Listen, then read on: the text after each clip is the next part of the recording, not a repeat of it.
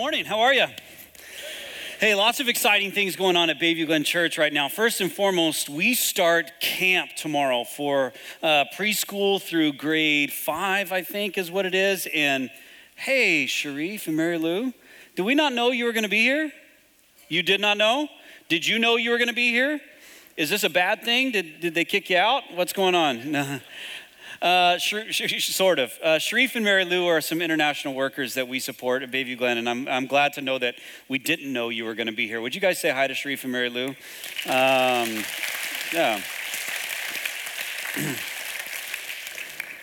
I love Sharif because he used to be a pancreatic surgeon, and when he transitioned into his role with the Pan-African Academy of Christian Surgeons in a country in North Africa, he started to talk about to me, he's going to go into more general surgery, and he said, I'm going to have to learn, a bunch of stuff about general surgery and all that. And I said, Sharif, they haven't moved anything, buddy. It's all in the same place. The lungs are where you always remember them. The heart's where you always remember it, but it's great to see you guys this morning. So listen, we start our camp tomorrow, preschool through grade 5, and I'm actually wearing my camp shirt this morning because I wanted to support all of our volunteers. We did get enough volunteers, by the way, to serve all the kids this week, so that's awesome. Some of you are clapping right now going, thank God it's not me. So that's good. That's fine. But for those of you who are serving, we are praying for you this week. We're praying that you survive the week. You have absolutely no idea what you're gotten into. So we're so glad that you're serving and investing in the next generation of God's church. Thank you. Speaking of investing in the next generation of God's church, Brandon Bernard, it's his very first day on staff here as our youth director. Brandon. Since he is actually getting paid as of today, you can feel free to ask him your most difficult and challenging theological question. He's got his Bible on him. He can do some sword drills. So welcome Brandon to staff today. We're excited about that. Gosh, what else is going on? Oh, next week we start a series called Yesterday, Today, and Forever. We're talking about the history of Bayview Glen Church, the history of our church, the history of the New Testament church, taking a hard look at where we are today and looking towards the future. We're really excited about that. I told you on an email that you'll see some familiar faces throughout this series, and one of the familiar faces you'll see is a guy named Arnie Reimer. Andy Cherry, our worship pastor, and I had an opportunity to go spend a couple hours with Arnie Reimer a couple of weeks ago and interview him about the early days of this church. For those of you who don't know Arnie, he pastored Avenue Road Church, started in 1969, and then moved that congregation, very small congregation at the time, up here to Bayview and Steeles, to our current home. He really was the founding lead pastor of Bayview Glen. We asked him in that interview, can we call you the founding lead pastor of Bayview Glen? He goes, no, I was not the founding lead pastor. There were some before me, and to call me the founding lead pastor would dishonor their work. That's a humble man. And he was just a fantastic guy to be around that day, and we're going to show you that interview next week as we launch Yesterday, Today, and Forever. It's going to be a great series. After Yesterday and Today and Forever, we're doing a series called This Is Us on marriage and family. Anybody watch that show on TV, This Is Us? Yeah, it's a great show. Don't, watch your kid, watch it with your kids. Don't let your kids watch it by themselves. But it's a great show, and we're kind of riffing off the This Is Us thing, talking about God's design for marriage and family for 8 weeks. And then, believe it or not, it will be Christmas time. Can you believe that? And then it will be cold. And the leaves are already changing by my house, which is really sad and disappointing. I just cry my little eyes out in the car all the time.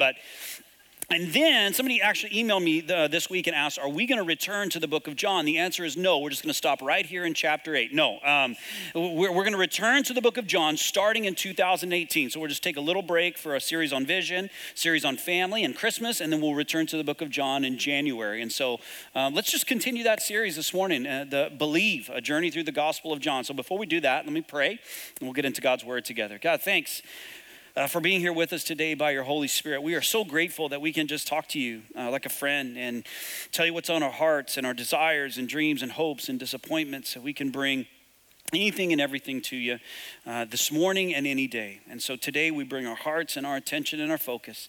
God, would you change us by your word and by your Holy Spirit this morning? In Christ's name, the people of God together said, amen. I don't know how your weekend was, but Amy and I had a little bit of an interesting weekend because yesterday I had the opportunity to officiate a wedding, which I love weddings. I love having the opportunity to celebrate with people. In this particular case, both the bride and the groom had been married before. And so we actually had an opportunity during some pre-marriage counseling stuff to kind of talk through what the Bible has to say about marriage and divorce and God's plan for restoration and redemption, and make sure we're squaring with the biblical text and all that stuff. But it was just an absolute celebration of all the things that God had done in their lives. And there are a couple of Bayview Glen folks. In fact, they were here greeting in the 9 a.m. service this morning. Yeah, you have an excuse to not serve? Bull. So they were here greeting the 9 a.m. service this morning. Loved them so much. And then the day before, we actually got a call from Amy's family that her aunt, who's in her 40s, is going to discontinue cancer treatment because it's not working anymore. So it's time for her to go be with the Lord. And she's got 2 young kids. And the day before that, I was on the phone with some people from Bayview Glen here that lost their baby at 35 weeks. Just a kind of a fluke deal, came out of nowhere, and it was just baby was moving and healthy one day and not the next. And so called me and said, I felt like you might understand because you guys went through the failed adoption thing. And I just said, I don't really understand, but I'm so sorry. And so I will be at that service for that little baby tomorrow morning. You know, life kind of throws us curveballs sometimes, right? Like the highs and lows of life, the joys and sorrows. And if we don't have a filter or a grid to pass those things through, it's going to be really difficult for us to make sense of them. Maybe you're facing something in your life right now. Your spouse is sick, or you're sick, or financial hardship, or your kid's gone off the rails, or whatever. Or maybe it's the joys of life. Maybe you just got promoted. Maybe you just found a bag of money in the parking lot. I don't know. Maybe everything's awesome for you and just really rocking along. But even in those cases, those things are fleeting, or they might bring you contentment for a time or happiness for a time. But unless you really have a filter to kind of pass those things through and a grid to place them in, they can kind of make mess of our life in a lot of ways. Make a mess of our life in a lot of ways. So here's what Jesus is going to offer us in John chapter 8 today. He's going to offer us that grid through which, that filter through which we understand the highs and lows, the joys and sorrows of life. And here's what he's going to do. He's going to claim that he is the light of the world. If you're jotting down notes today, please just jot that down, that Jesus is the light of the world. Jesus is the light of the world. And we may understand this in kind of 21st century context, you know, a post-Thomas Edison world, like Jesus is a light bulb. That's not what he means when he says he's the light of the world. The Romans hadn't even invented light bulbs yet by that time, okay? So Jesus, that's not what he means. So we're going to talk about what he means when he says, I am the light of the world. In the book of John, there are 7 of these I am statements. I am the bread of life. I am the good shepherd. I am the resurrection and the life. In this case, I am the light of the world. We actually thought about calling this series the 7 I Ams from the book of John, but it sounded too Dr. Seuss for me, you know, like I would not eat them on a bus. I would not eat them. I am, you know, I am. So, beside the point. The point is, this is one of 7. We've already come across I am the bread of life, and this is the second I am statement in the book of John, and this is what we're going to be talking about all morning. I will give you a fair warning today that there's going to be a lot of content coming your way. You're going to drink from a fire hose just a little bit, so I need you to stick with me. I'm going to talk even faster than I typically talk. Is that okay? It's going to be like an auctioneer up here. Hey, sorry. Beside the point. Point is, stick with me. And for those of you who are note takers, don't try to jot everything down, but I will tell you when we kind of get to major points, you can jot those things down.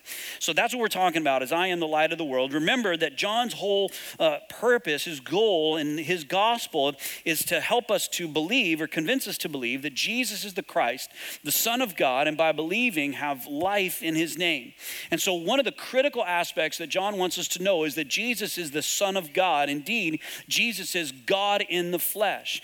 But he doesn't just say he is God, he is God, he is God, he is God. What he does is he gives us evidence that to the fact that Jesus is God by showing us these signs that Jesus does, like feeding thousands of people or turning water into wine. And he helps us understand specifically what it means that Jesus is God by giving us these 7 I am statements. And again, the second is, I am the light of the world.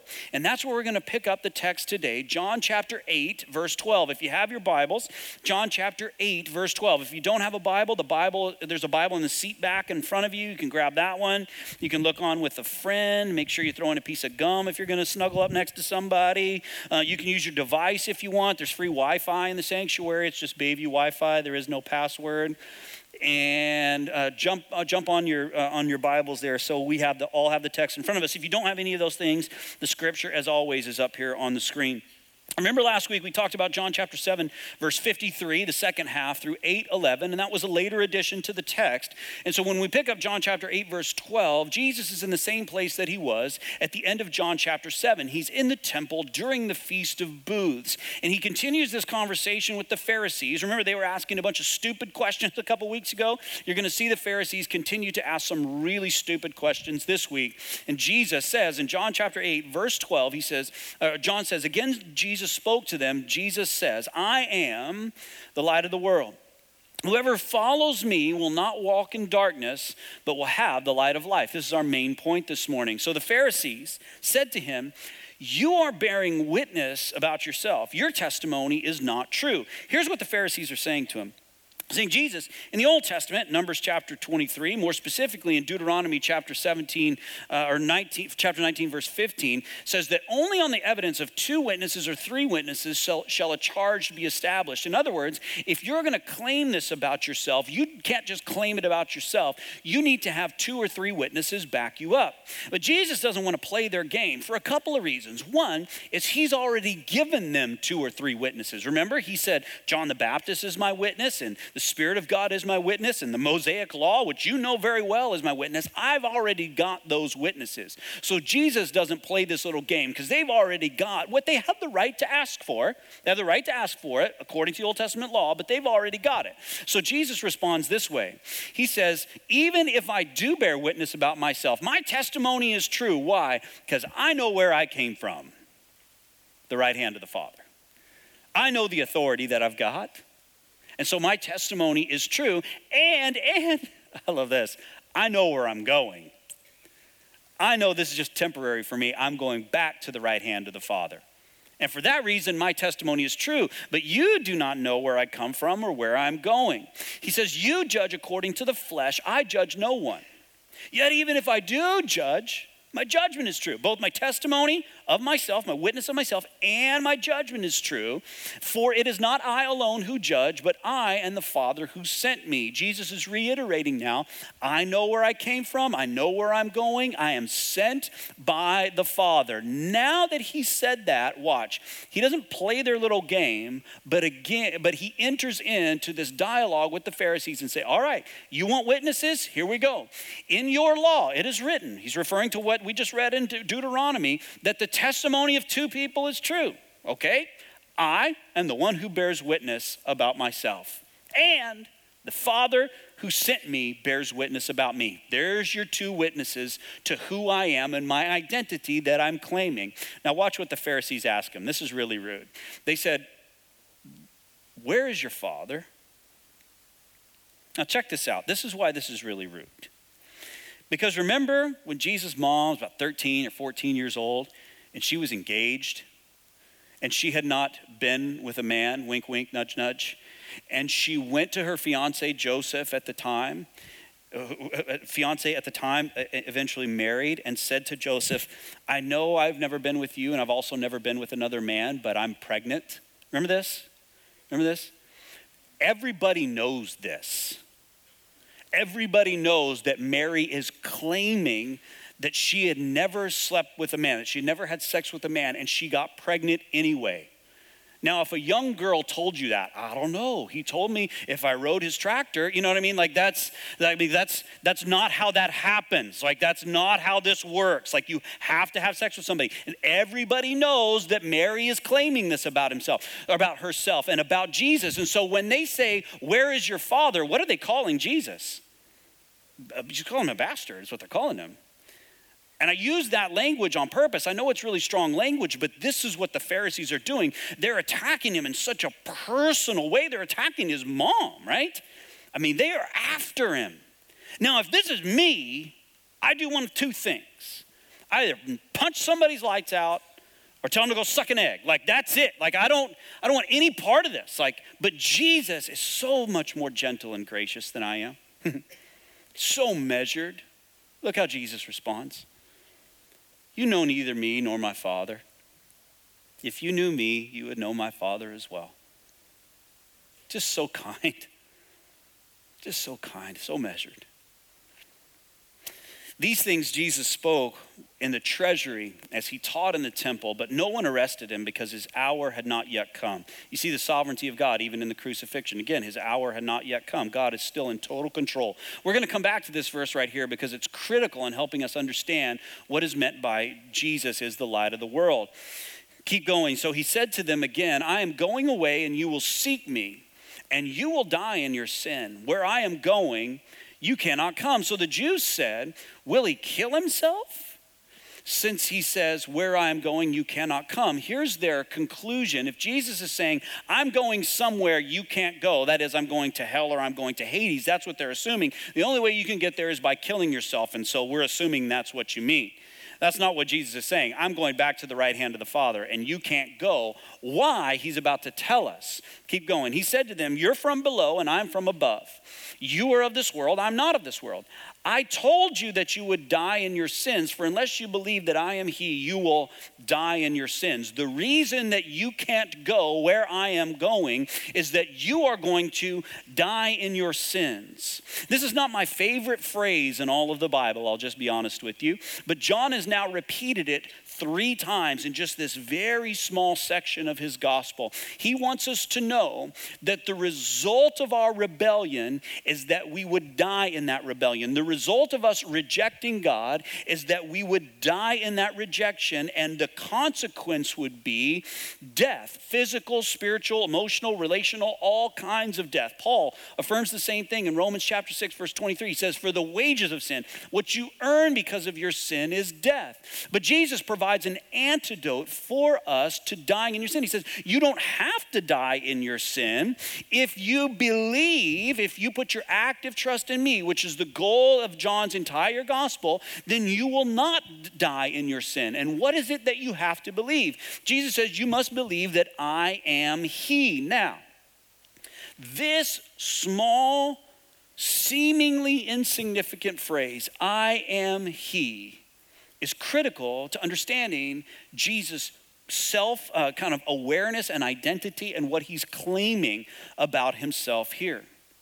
In the original language, the Greek is ego eimi. He's saying, I am he. But this word he is added by English translations later on. So it doesn't actually show up in the original Greek because there's just no pronoun there. And I'm glad that the English translator has added a pronoun.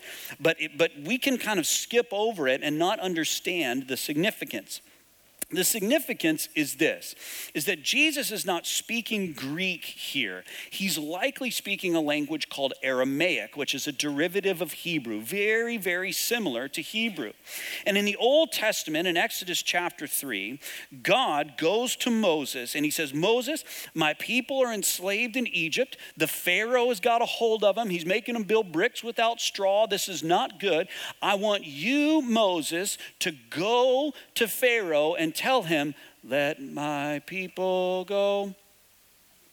Okay, the first service responded the same way. That's funny. I don't care who you are, that's funny. Okay, so he tells him, go tell Pharaoh, let my people go. And so Moses responds to this voice that's talking to him from the burning bush, and he's going, man, I probably should do this, but can I learn a little bit more about you? Moses says to God, watch, if I come to the people of Israel and say to them, the God of your fathers has sent me to you, the God of Abraham, Isaac, and Jacob, and they ask me, what's his name?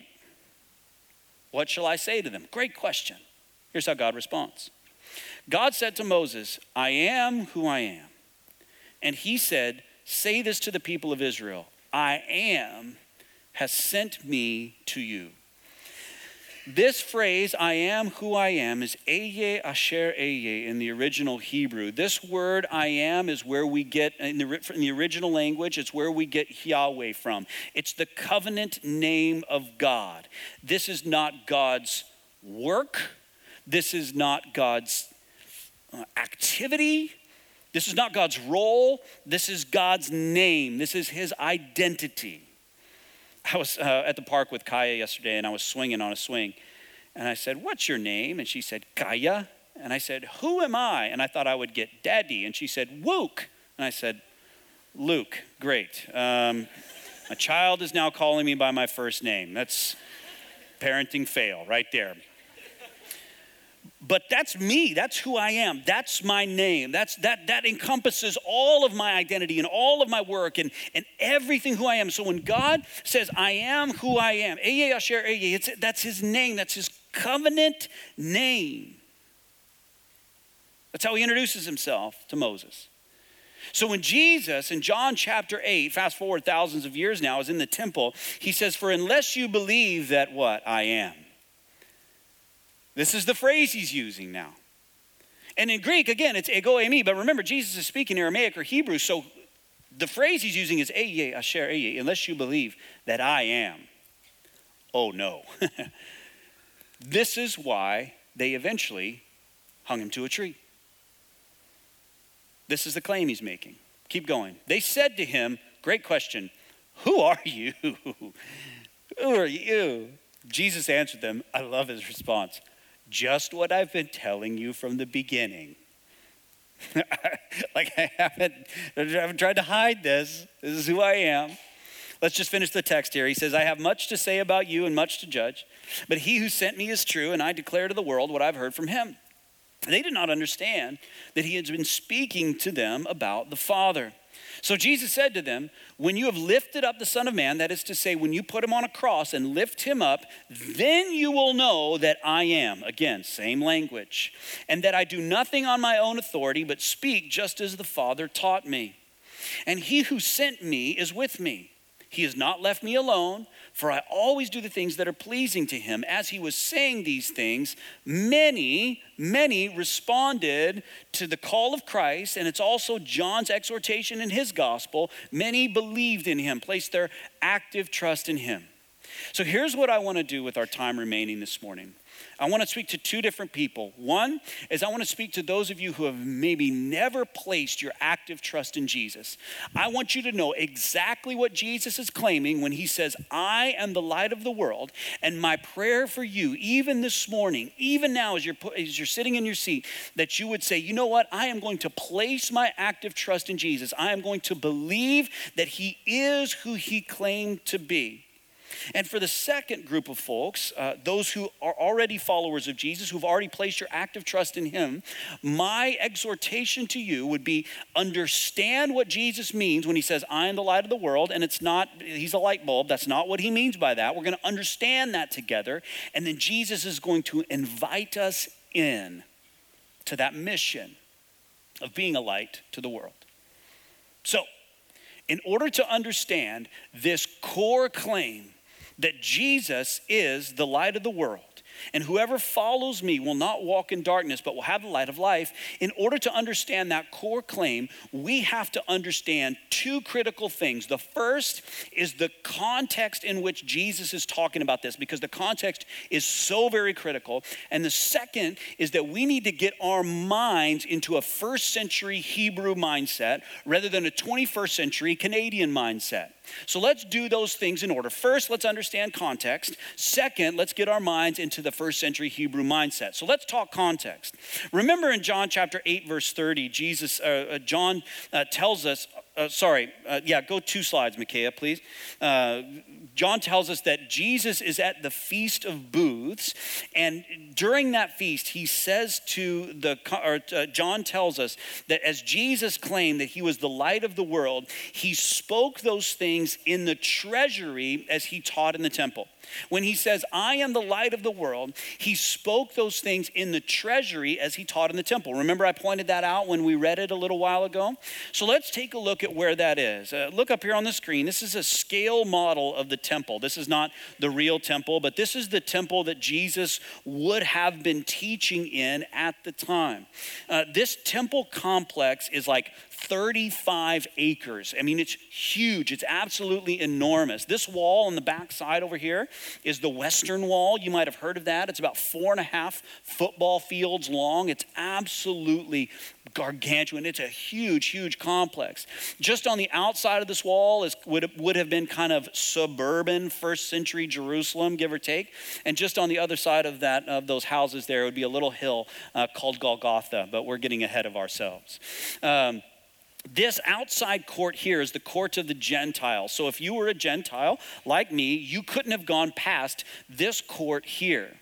Just inside this gate, which is the gate called Beautiful, is the court of the women. So if you were a woman, you could not have gone past this court.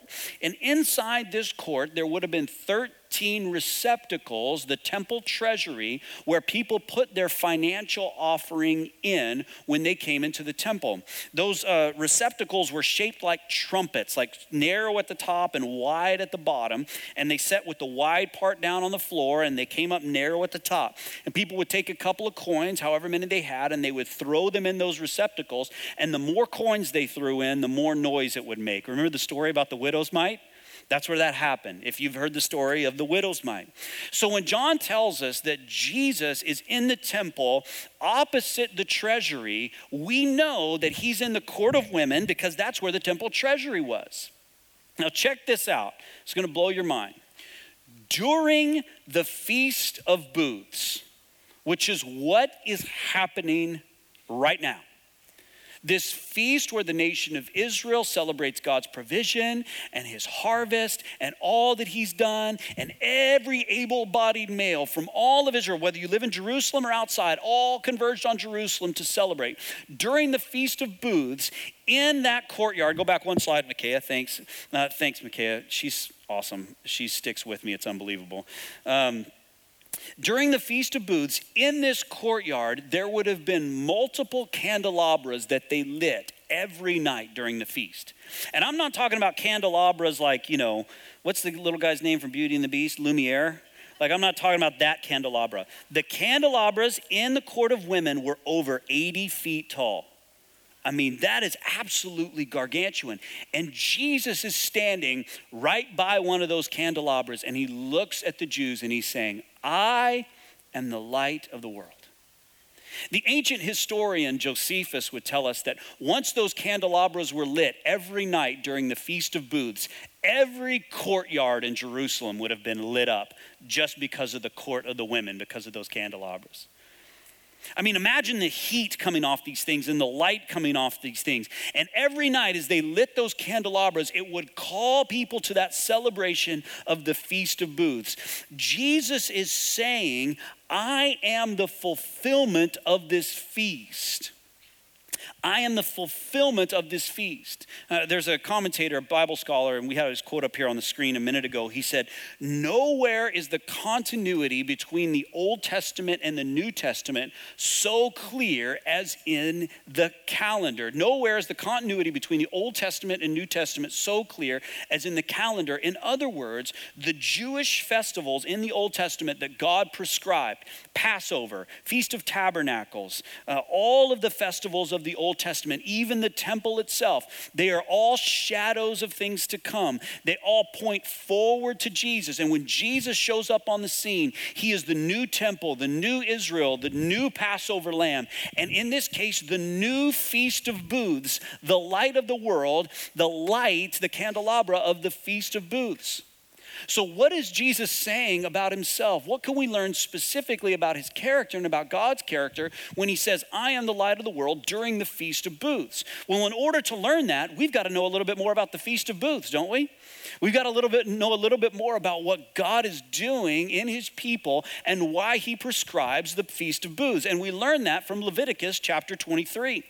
God says on the 15th day of the 7th month, when you have gathered in the produce of the land, that is to say, when you have harvested all your crops, this would have been in September, you shall, say this word with me, celebrate. That's right, like Kool in the Gang, all right? The feast of the Lord, 7 days. Keep reading.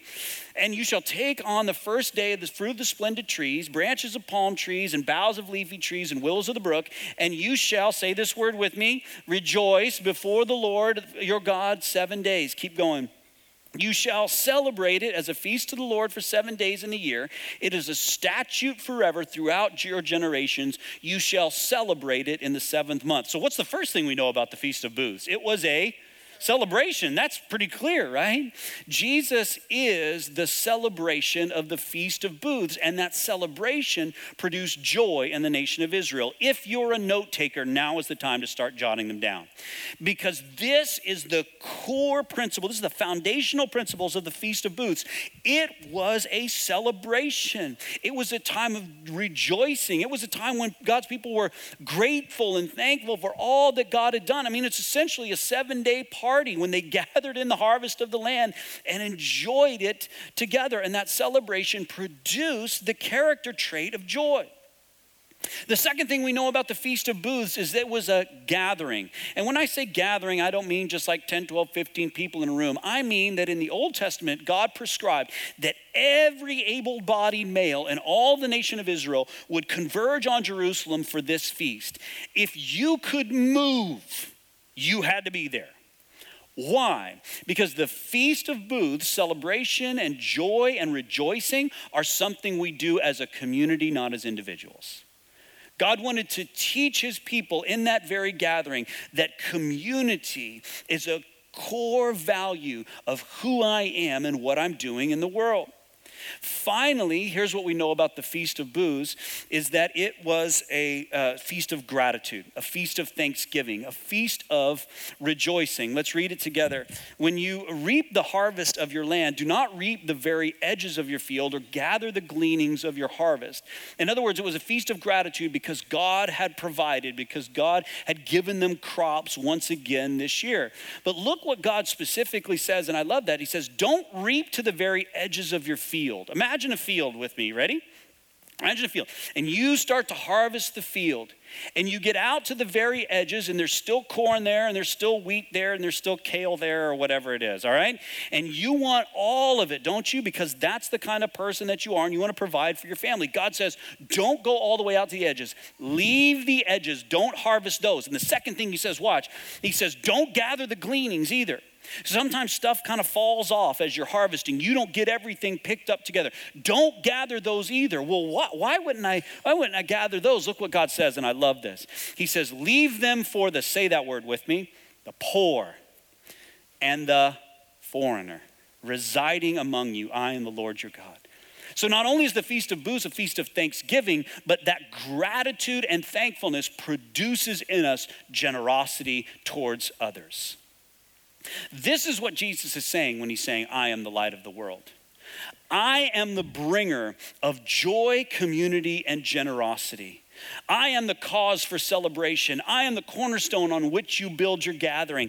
I engender and catalyze gratitude in your heart. And the result of all those things is joy, community, and generosity. This is what he's saying. And I don't know about you, but I think our world needs a whole lot more joy, community, and generosity. Don't you think?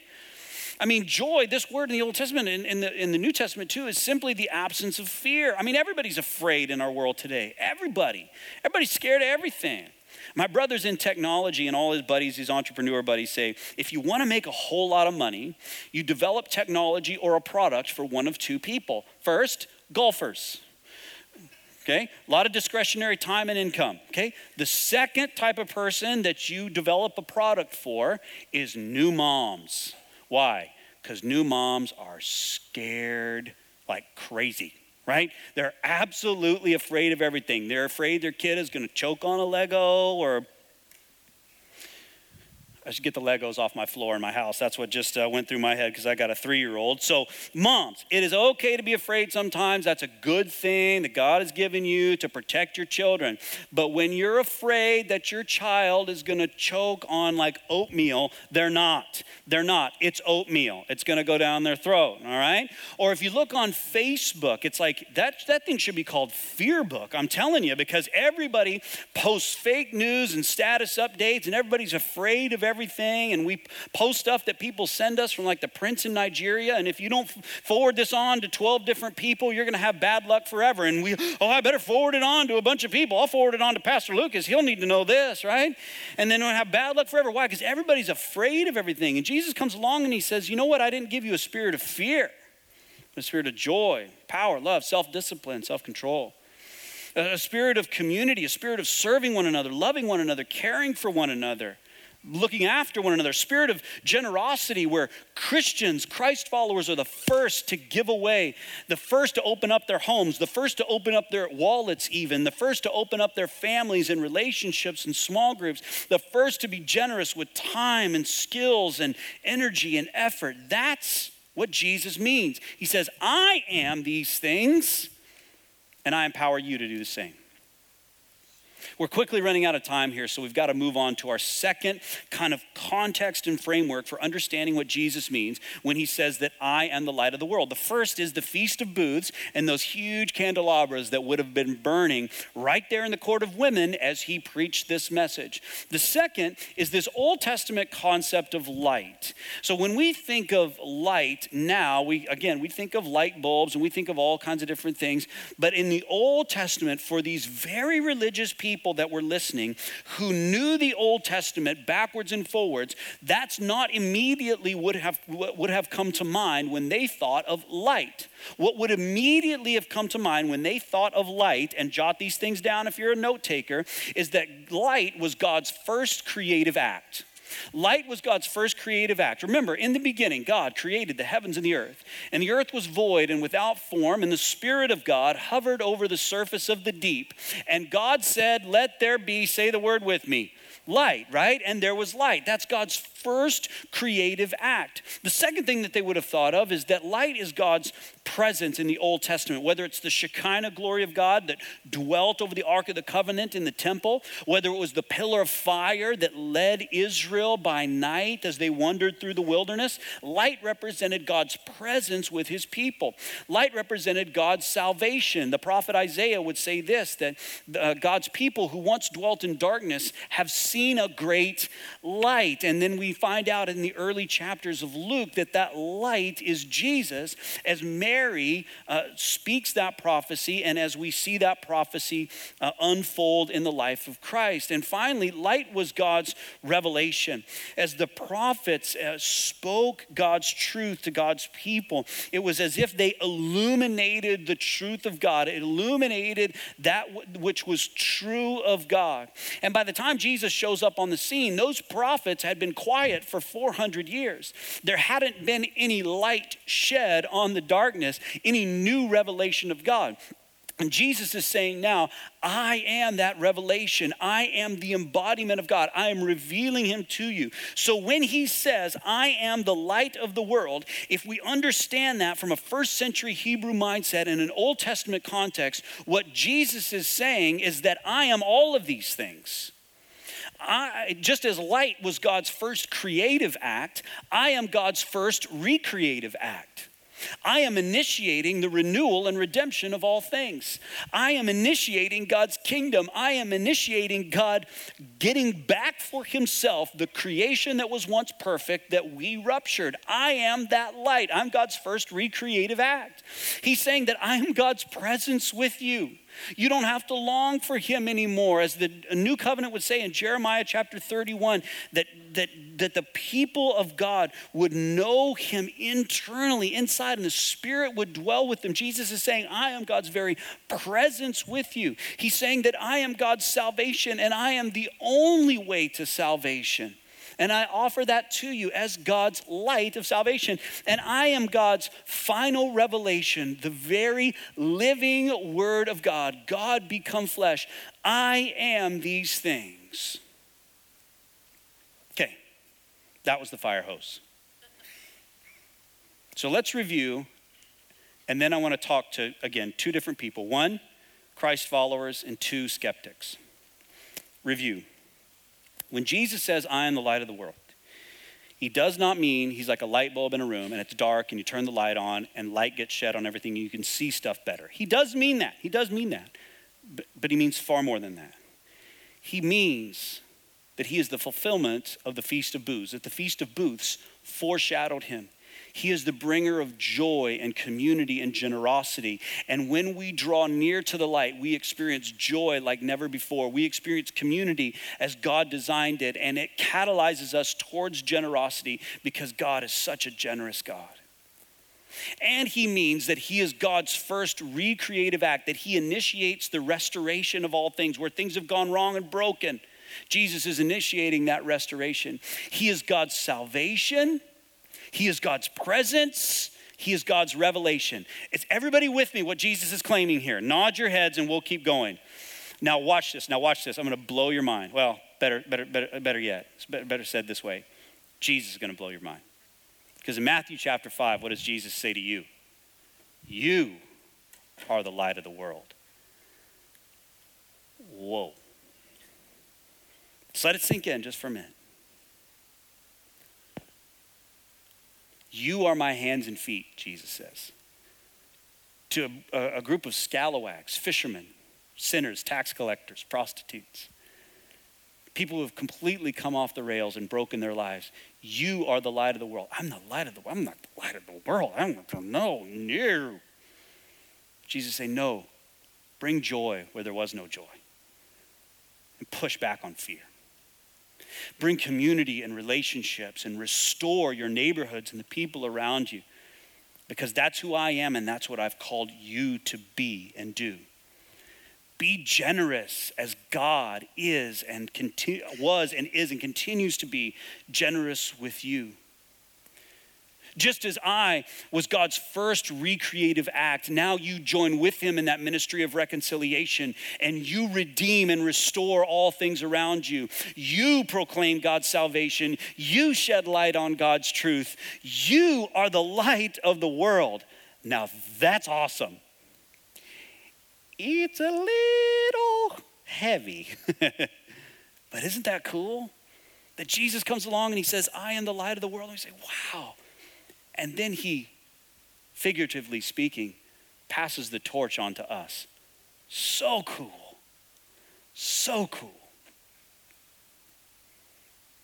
For those of you who may have never put your trust in Jesus before, I want to give you an opportunity to do that today. And here's how I want to do it. I want to show you this picture of a guy up here on the screen who lives in Brazil. He's got a little cult of about 12 people. And he's got a little personal assistant who has to charge his iPad and iron his garments. He calls himself the Christ, the Son of God. He reinterprets New Testament passages to say, Revelation chapter 5 says that the Messiah, the Son of God, is going to come on the clouds. He says, and for me, that means I fly on airplanes. That's what that means. I come on the clouds. I mean, he is just, he's really one of a couple of things, right? He's claiming that he's the Messiah. He's claiming that he's the Son of God. And he's got this little compound, this little cult thing that he's doing in Brazil, okay? So he's one of a couple of things. One, he is absolutely fruit bat crazy. You know what I mean? Like he is just completely Looney Tunes. That's one. Two is he's a madman and a deceiver, right? That he knows this is not true of him, but he's telling people in order to wield power or authority or amass wealth or something. How many of you think he's crazy? Raise your hand. Raise your hand. Come on now, raise them high. Okay, this isn't the real Jesus, so don't panic. It's not like, be like, I think he's crazy. Well, joke's on you, that's him. That's not him, okay? Not him, okay? How many of you think he's crazy? Raise your hand. How many of you think he knows what he's saying is a lie and he's lying in order to do something, okay? What's our third option? Is that it's true, right? Right, like there are no other options here. The claims that Jesus made 2,000 years ago are not any less audacious than this guy's claims. They're not any less audacious. We can't noodle with his language and push and pull it around so it's a little more comfortable for us. Even Andy Notice talked about this a couple weeks ago. I love it. He said that our goal, and Jesus' goal, is that our view of him is correct and not comfortable. And we noodle with it all the time to make it comfortable, but it ain't that comfortable. I mean, our options are this. Jesus is either nutty as a fruitcake. He's the world's most deceptive, evil mastermind that the world has ever known, because he knows full well that these guys are about to get killed for believing in him, and he just keeps telling them anyway. Or, and this is what I think, that he really is who he says he is. He really is the light of the world. He really is God in the flesh. He really does have authority. He really is the king. And so when we make that conclusion, which is really one of only 3 logical conclusions, now our response is one of 2 things. Either I don't want any part of him, he's not king for me, or I'm going to place my active trust in him and believe in him and follow him. And in following him, he will give me the light of life. Would you pray with me?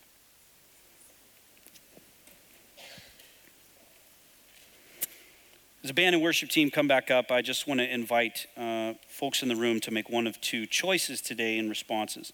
One, for those of you in the place that would call yourself a Christ follower, Jesus has placed a light in your hand, a light of joy, community, and generosity, to be his presence, to be his hands and feet, to reveal the truth about him, to join with him in the renewal and restoration and recreation of all things. That's what we've been charged with. Where can you do that this week? Where can you bring joy where there's fear? Where can you bring community and relationship where there's brokenness? Where can you be generous where somebody needs it? I invite you to make that choice today. And second, there's a group of folks in the room that have maybe never trusted Jesus before, never placed their active trust in him. And hopefully I've made very clear today what Jesus claims about himself. There's no way around it. There's no way we can massage his words to make them more comfortable. He's claiming that he's God. And 2,000 years later, we're reading a book all about it. My invitation to you this morning would simply be this, just to pray a simple prayer in your heart. Say, Jesus, unless I believe in you, I'm going to die in my sin and my rebellion. But I don't want to do that. I want to place my active trust in you today as King of Kings, Lord of Lords, and light of the world. And rest assured, if that's the first time you've prayed that prayer today, you should know that you've been given the light of life, that you will not walk in darkness. You have a place and a home and belonging here in the community of God's church.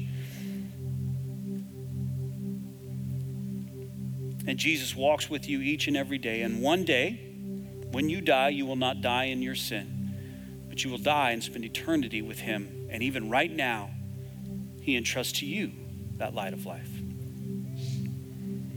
Only one time the Bible says that heaven throws a party, and it's right now. When someone places their active trust in Jesus as the Christ, the Son of God, and by doing so, receive life in his name. As we conclude today, let's sing together that Jesus is the only answer to every question, the only way to salvation, the only revelation of God, the initiation of his recreation. He brings joy, community, and generosity, and it's Jesus and only Jesus. Let's stand and respond together as we sing.